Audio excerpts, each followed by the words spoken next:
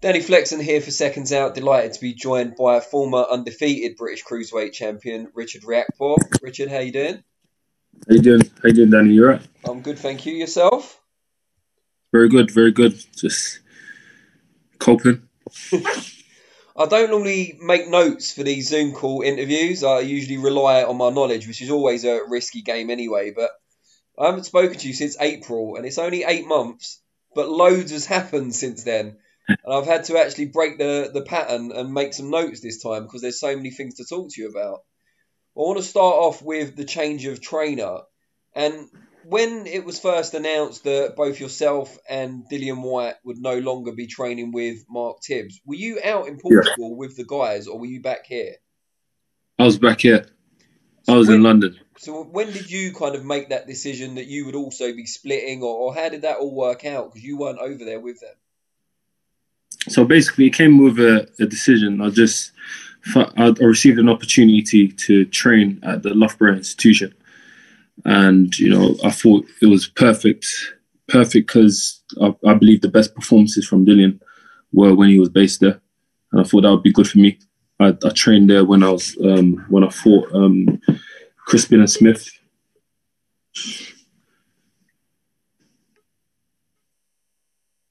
Wow. Right. Was that me or you? You just cut off on your side. I still hear you. Sorry, one moment. Right, sorry. No worries.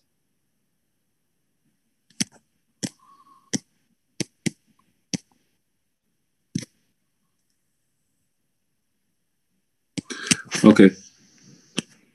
I'm back again. All right. So you're just saying about Loughborough, you had a great performance there, having trained there for Chris Smith. Yeah, so I trained there before. Me and Dillian did a camp there when he was training for Parker, and another camp when he was training for Lucas Brown.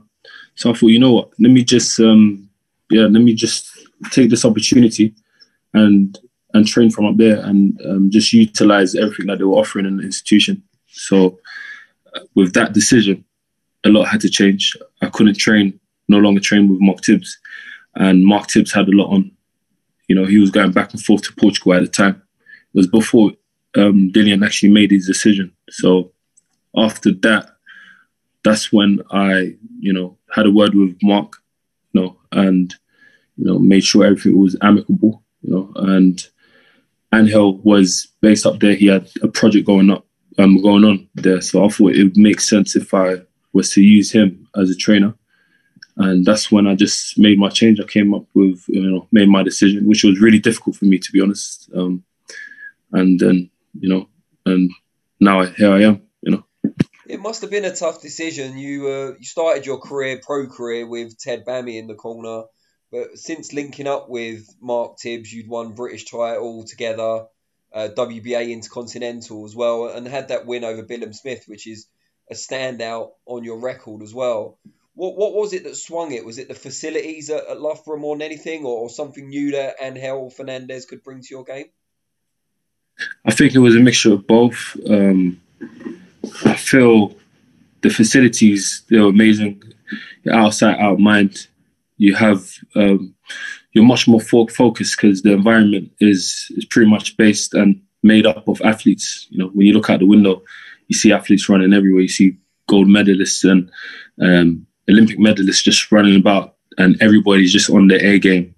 And I kind of felt like I needed that environment. Too much distractions in London. A lot of friends calling you to come out when you're supposed to be resting up. You have the female attention as well, and I thought it would make sense. So for me to get the most out of my career, these are the changes that I needed to make. And I had a conversation with a few people, and then I literally made my decision, just took action. That's why I moved out of London years ago as well. All the female attention, it was just too much in the end. I was worn out. Couldn't get anything done. You must have had a hard time. I can empathise. I can relate. Angel Fernandez, obviously known well for some of the work he's done, both in his own right and as an assistant trainer with Anthony Joshua in more recent times. What do you feel, early stages obviously, but what do you feel he's already bringing to your game?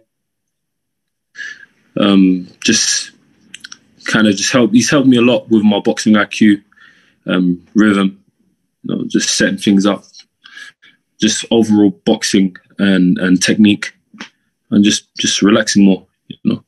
Just getting things. It's just, to be honest, a lot of people think, it's all about working on these combinations and doing this slip and here and there. But really, it's just the simple things, the simple things, relaxing and just being able to perform under pressure. And are you staying up in Loughborough when you train with him, like for long periods of time, or are you commuting? How's that working? Yeah, so I'm staying there and commuting. So I'm back and forth pretty much. But when I'm in camp, full camp, I'll be based up there and I wouldn't be moving up and down. And will there be opportunities, or maybe there already has been, to work up in Sheffield at the EIS as well when Angel is drafted in to help Joshua? Yeah, so I've already got Angel's already had conversations with Rob McCracken and has spoken to us about opportunities for me to be pretty much based up there, so be back and forth because it's pretty close. So yeah, it's perfect. Are you quite excited about that? Because obviously Loughborough itself is a world-class facility, but Sheffield is not only that, but you have some of the top amateur boxers in the world to work alongside also. Yeah, of course. There's tons of fighters down there. Trevor Clark, you have Ben Whitaker, a few other guys that I don't know, and everybody. These fighters are aspiring medalists for the 2021 Olympics. So, they're going to be big names come next year, especially if they medal, and I believe they will. If they continue working hard.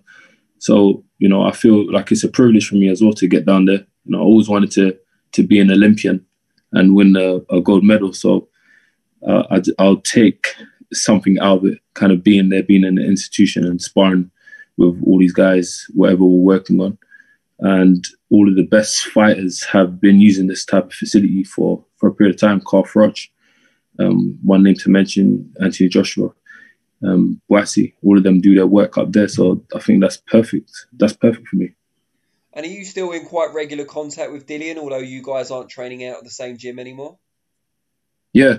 So it's on the phone to him the other day, discussing, next opponents and stuff. So yeah, pretty much in contact. I plan to actually even go up to Portugal soon, but obviously when the time is right. But yeah, I think I train better when it's hot. This cold, it's kind of wanted me to kind of change scenery, but we'll just have to wait and see. And on that note about next opponents, we haven't seen you in the ring since the end of last year. Pandemic aside, that's obviously been an issue for everyone, but why have we not seen you back by now? Matchroom have put on quite a few shows. I think a lot of people would have liked to have seen you out. Yeah, it's been pretty difficult. We're trying to work and stay on the right trajectory. And some of the fights that had been offered to us didn't really make sense for us career-wise, so turned some down. And we want to start working towards our goals. I'm not getting any younger, and I think it's a perfect time, to start pushing it and taking up a notch. And plus, we had the injury, so that was one of the main reasons why I had been out for a long time. But I feel like COVID kind of worked in my favor. So everybody else returning to the ring has been out for pretty much over a year, or around a year. So that's pretty much me. By the end of this month, it'll be a year. So I think it's perfect anyway. It gave me a good enough time for me to rest and recover. And we've been working on different things, especially with the change of coaches. So it makes sense. And in terms of kind of kicking on and moving towards a world title shot, is that the main reason why you relinquished the British title not too long ago also? Yes, exactly that. And yeah, we just wanted to start to push on to, world title eliminators. Eddie Hearn was talking about it in his interview when he was trying to make the fight for the 21st of November. A lot of opponents got an offer and they turned it down for one reason to another. But we just kept the faith. They're working on opponents for the Dillian White and Povetkin undercard as well. A lot of, but you know, it's everybody wants the bag. Everybody wants the cash, and you know, some people just know that, you know, I'm a dangerous opponent. You know, I look easy maybe to beat. I could look easy to beat on the YouTube, but in real life, when you step in the ring, you see it's quite difficult. You know, everybody that's tried so far has failed. And yeah, so we just want to keep it like that and wait until these opportunities are put in front of us, and we just jump straight back in. So we'll see how that turns out. So if there's one fight they're looking at the minute, if that gets made, it will be really good. It will be really good. The fight fans will be really happy. And as I do normally, I'll go for I fight people with winning records. So you know, it will be a fight, 100%. You're WBA number 3, so that seems the most probable route to a world title. They've got, by the looks of it, 4 fighters with different versions of their world title at the moment, if you include the gold belt and the interim belt as well. Is there one in particular you want in terms of the title or the opponent? I want to, you know, I never really thought of this, but I want a world title. You know, of course, the super sounds, you know, a bit more appealing. Love the WBC, IBF, all of them. You know, I don't really mind as long as it's a world title. That's what I want for now, and then we'll worry about, you know, unifying and maybe going for specific belts for my like personal desire. So I don't mind. I just want to get that world title and start to move on and kind of plan what I want to do in my next phase of my career, where I want to unify and move up to heavyweight or whatever. And another British cruiserweight who was supposed to have a world title shot this week is, of course, WAS Okoli against Krzysztof Glowacki, who unfortunately fell victim to COVID and is out of their projected fight for the Joshua undercard. Eddie Hearn said in an interview recently, top 10 cruiserweights slide into my DMs. He's got a top 10 cruiserweight in his stable, promotional stable already, so no DMs necessary, surely. Have you been approached? Yeah, I have been approached. So they offered a fight for next week, but you know, it's quite ridiculous. You know, been slightly short notice. Preparation. Pardon? Slightly short notice. Yeah, just slightly short notice. I made a tweet. You know, I said, "Listen, give me 6 weeks. I'll smoke this guy like a Cuban cigar," and I really meant it. But I won't disrespect my opponent to take it in a week's time. You know, even though I know I can beat him. You know, this is a real game. This ain't a fairy tale. And for me to really give myself the best chance, I have to make sure that I prepare. At least give me 3 weeks, 3.5 weeks, maybe. Yeah, but you know, yeah, it wasn't ideal. Was it hard though to turn it down? Because although with your sensible head on, you know, a week's notice is ridiculous for someone of this stature. The flip side is, I bet the money was excellent, and it's a chance at a world title, which you've wanted for a while. Yeah, of course. You know, it's a chance at a world title I dream about every night, and you know, getting that opportunity, it's like flipping Christmas come early. So, you know, it's like Danda Santa, Danda Claus was in the DMs early. Yeah, I'm giving me to some keep presents. that now. Because no one will understand it if I change it back. So it's, you know, it's kind of tough, but I just thought, you know what, I put everything in perspective. Like I am, I would love to just jump in there and take a fight. And to be honest, I actually had to get persuaded not to take a fight, not to take that type of fight with that short notice. Is actually stupid, but that's the difference. You know, that's why it's important to have advisors around you, good advisors, and to kind of help you to make good decisions and to kind of see everything with see things from a bigger picture. You know, see the bigger picture. Let's put it that way. So, yeah, of course, it was definitely difficult. The biggest purse I've ever received, you know, or could have received. So, and the world title, you know, my dream, that's the most important thing for me. You know, the purse is cool, but the world title is how I cement my name in the books. And that's what I care about the most. But, you know, I believe opportunity will come again. and everybody definitely wants to see that fight between me versus Okoli.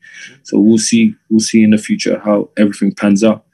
I think this guy Sislak, I think he took the fight. I think he's taken the fight. He fought yesterday, and he looks pretty decent. You know, I think he'll be entertaining for the fans.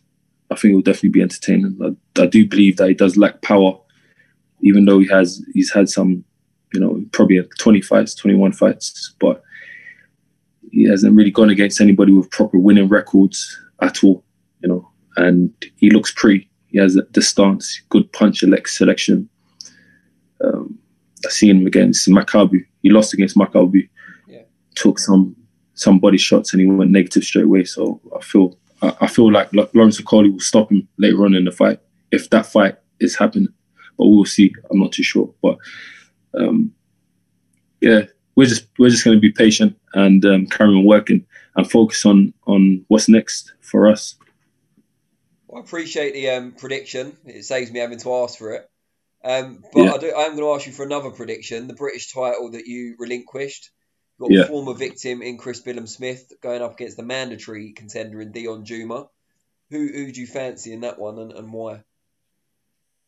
You know what? To be honest, that's a tricky one. But I do fancy CBS probably for a stoppage.